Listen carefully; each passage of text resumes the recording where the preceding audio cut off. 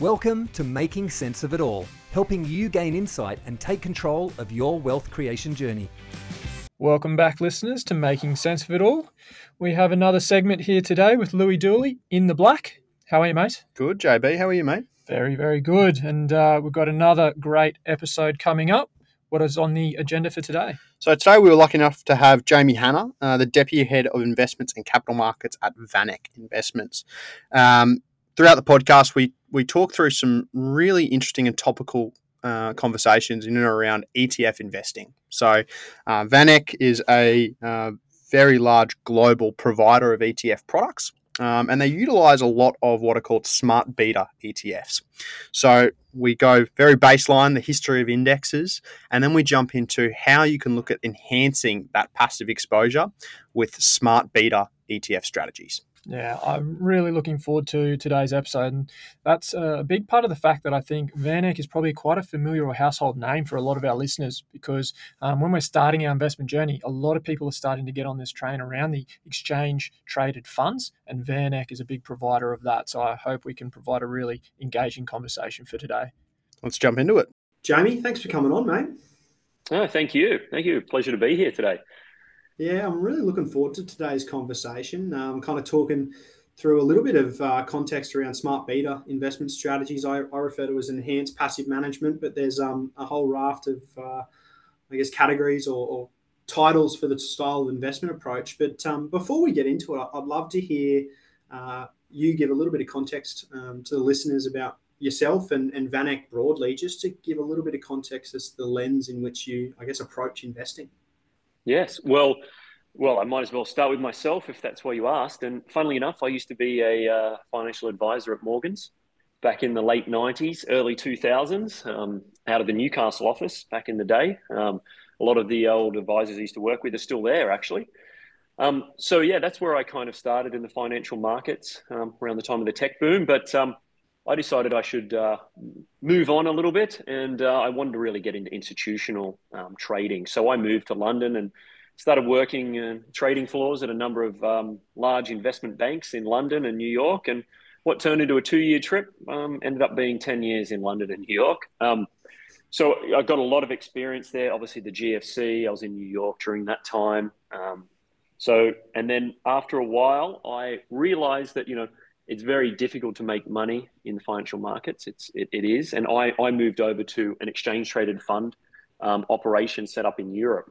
So I launched over 100 ETFs in Europe starting in 2010. So I did that for about 3 years. But you can probably tell from the accent that I'm actually Australian, and I was keen to head home.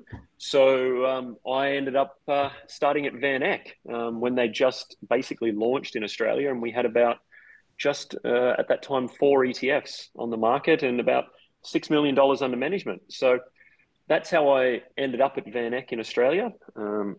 So I started here in 2013. There were 4 funds and we had 6 million. Now we have 39 ETFs listed on the ASX and more than $13 billion under management now.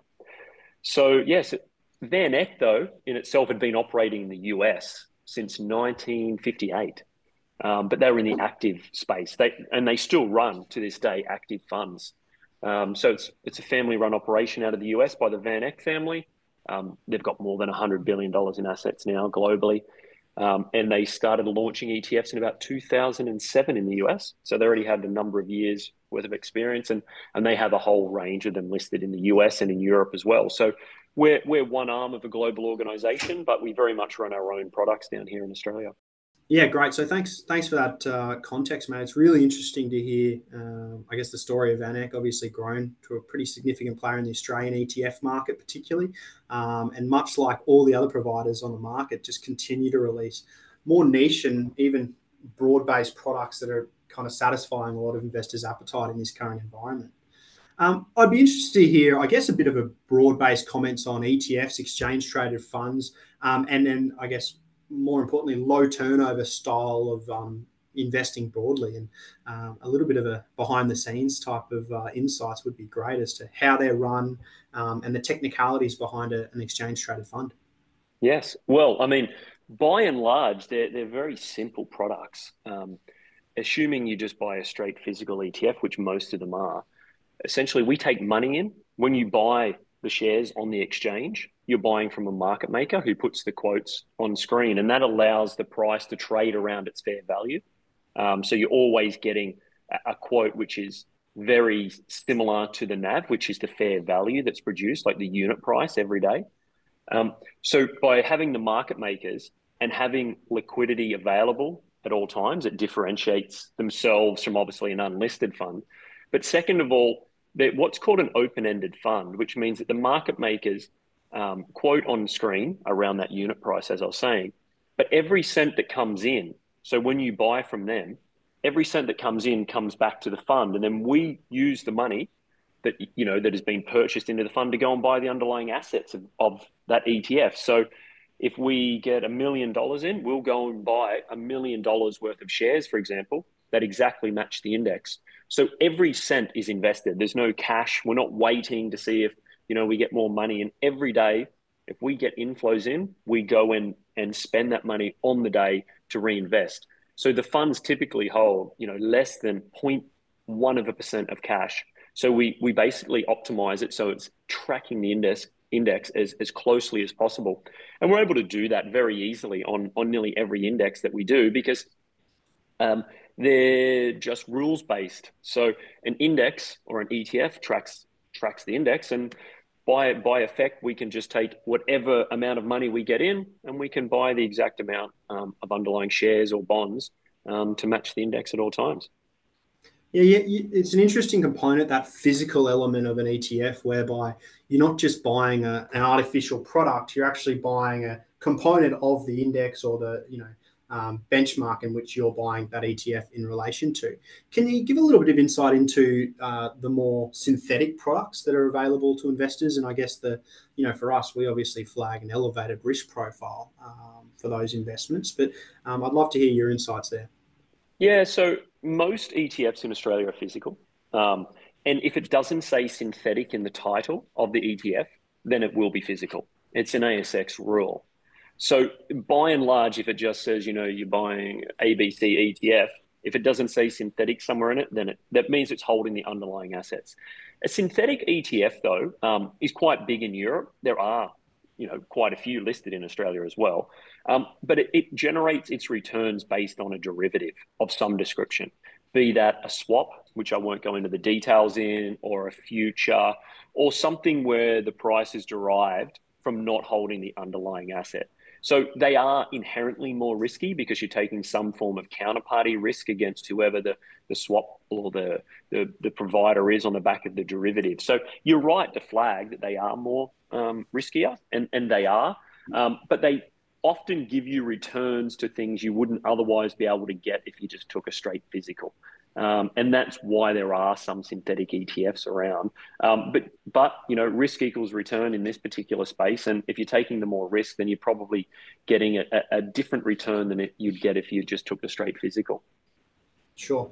Yeah, thanks for that.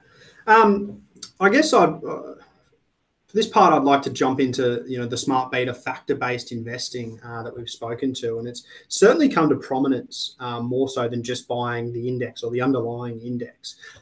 Did you want to give a little bit of insight into the history of indexing and actually how that came about, and then ultimately what the primary difference is between an index-based ETF and a smart beta or factor-based ETF?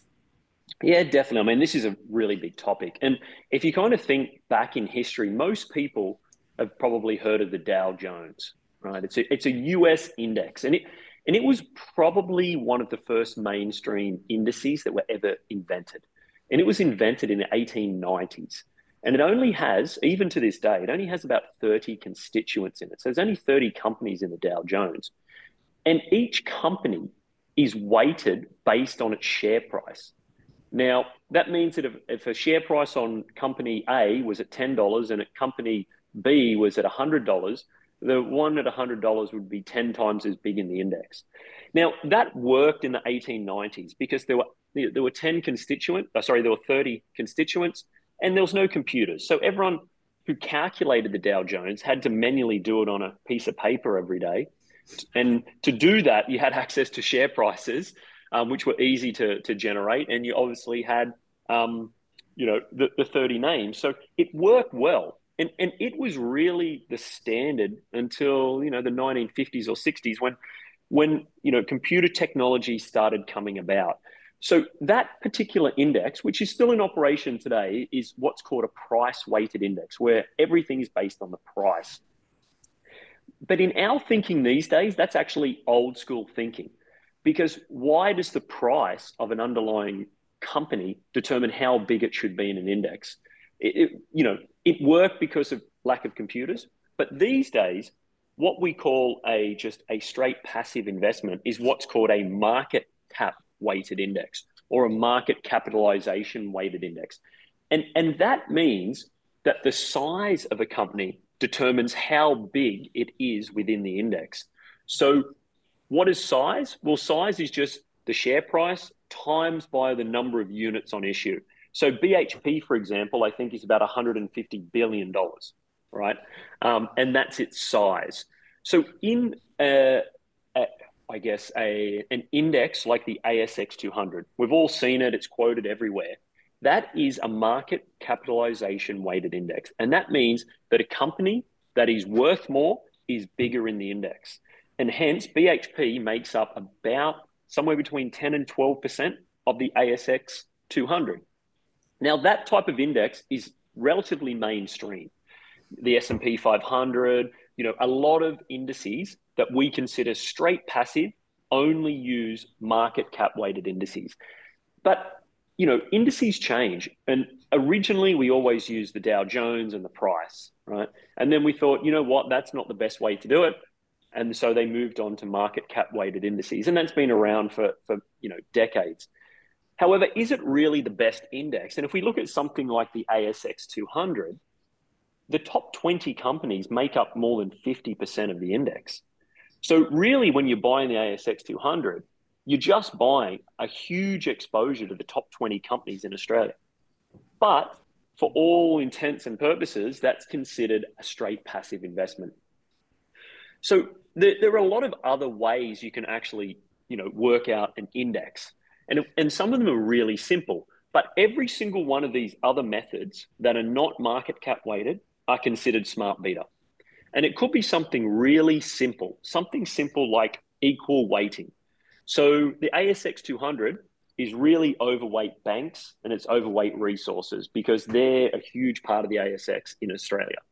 And if you're taking the bigger ones, then hence you get the returns of the ASX 200 where, the top 20 are more than 50%.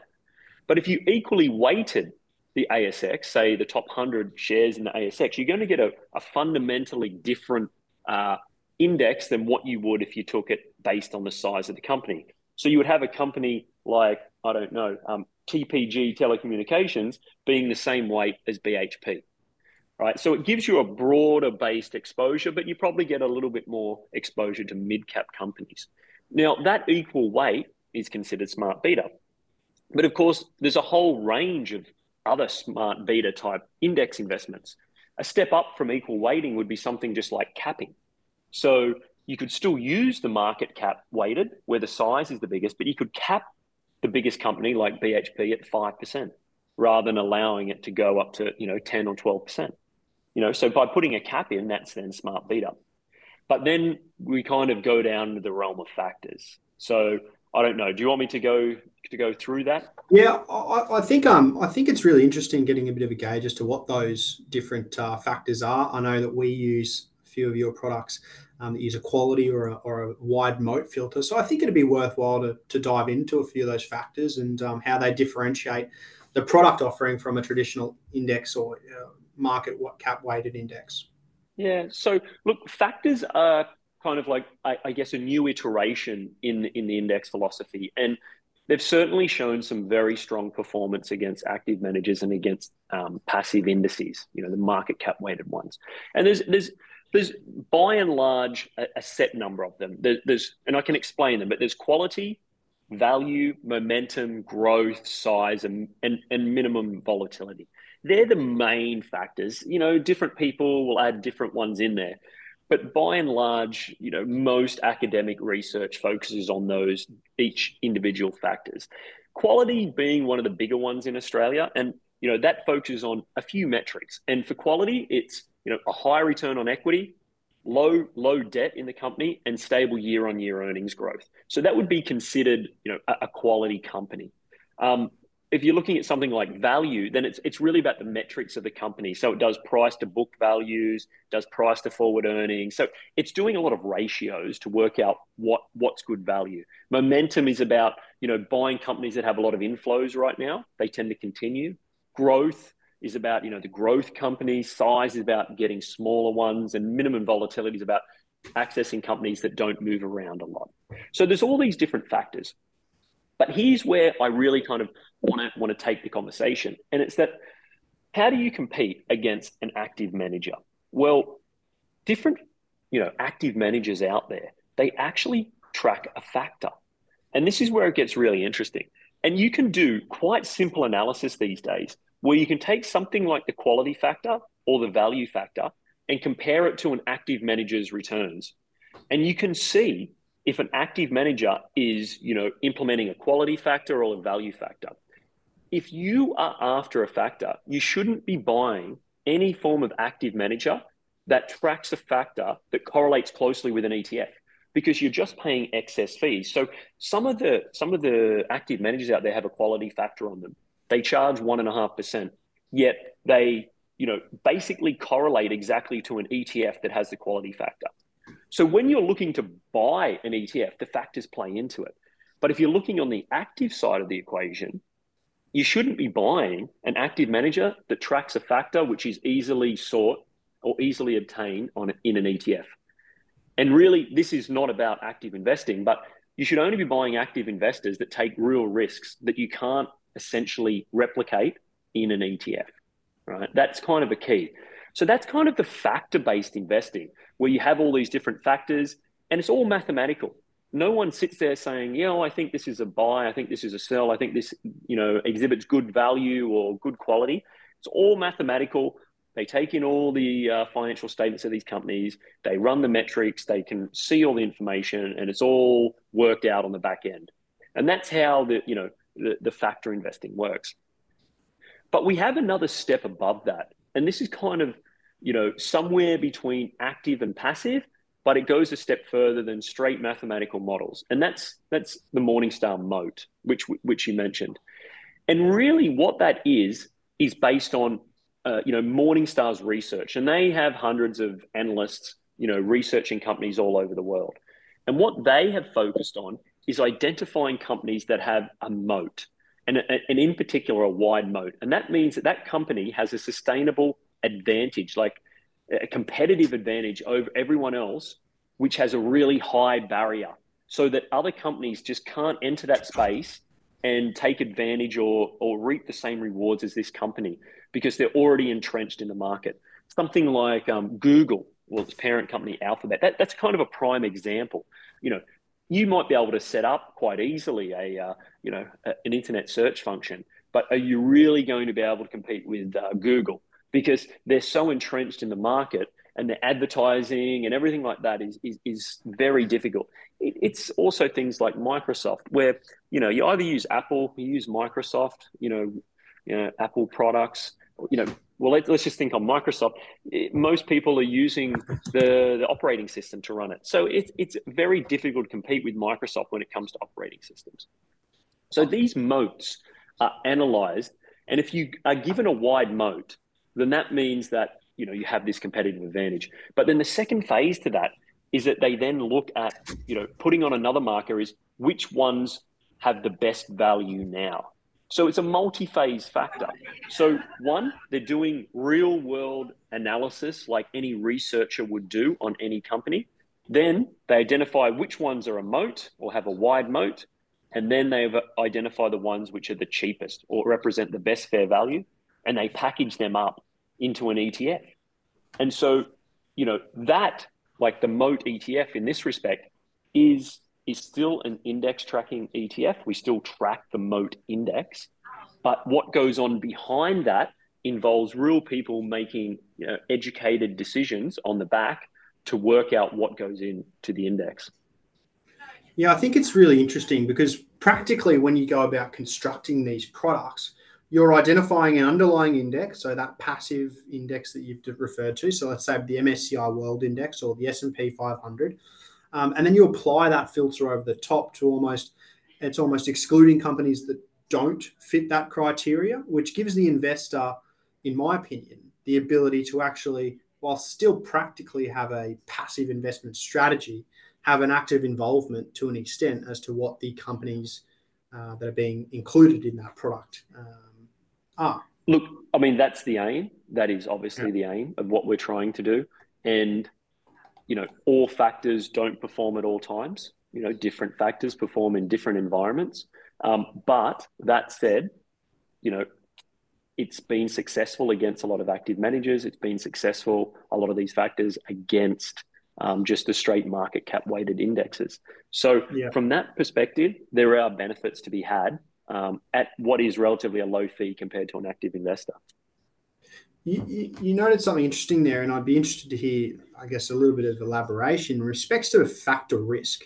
Obviously, if you think about the NASDAQ, for example, if you buy the underlying index, you've got, about 30% in the top 6 companies or so, all with almost an identical factor exposure. So I'd be interested to hear how investors can go about managing factor risk within their individual portfolios, maybe utilizing a cross-section of products. Yeah, look, I mean, like any investment, diversification is key. And that goes for factors as well. If you looked at the start of the year, the NASDAQ in particular, I would not be sitting here right now having expected the NASDAQ to be up 30%, right? It's up 30% this year, and it's really on the back of 7 companies, right? And it's driven the whole entire US market.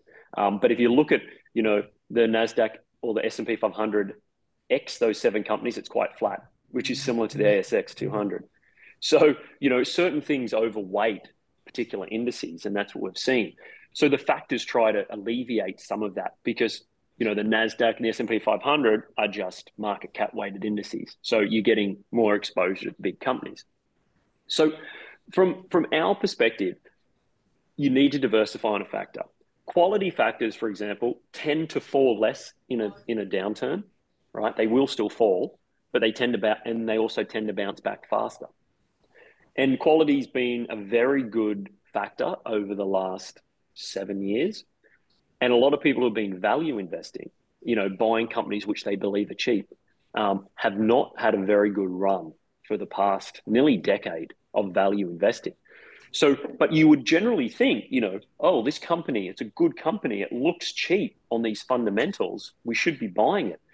That's quite a logical way to think about it. But if you've been doing that, the value investors haven't been performing, yet quality, just looking at metrics of, where the growth is, then they've been doing well. So you need to mix. There will be a time when quality doesn't perform and where value outperforms, and everything's somewhat cyclical. So by having any factors in your portfolio, you still need to assess the factors. It's like any form of investment. Diversification is key, and you need to review your investments, periodically. And, dare I say it, factors are exactly the same as that. As a bit of a, I guess, internal reflection from a VanEck perspective, how do you guys go about identifying factors to be incorporated into your product rollout roadmap? Yeah, so designing the ETFs is probably the biggest, part. Running the ETFs once they're operational is far easier than coming up with the idea.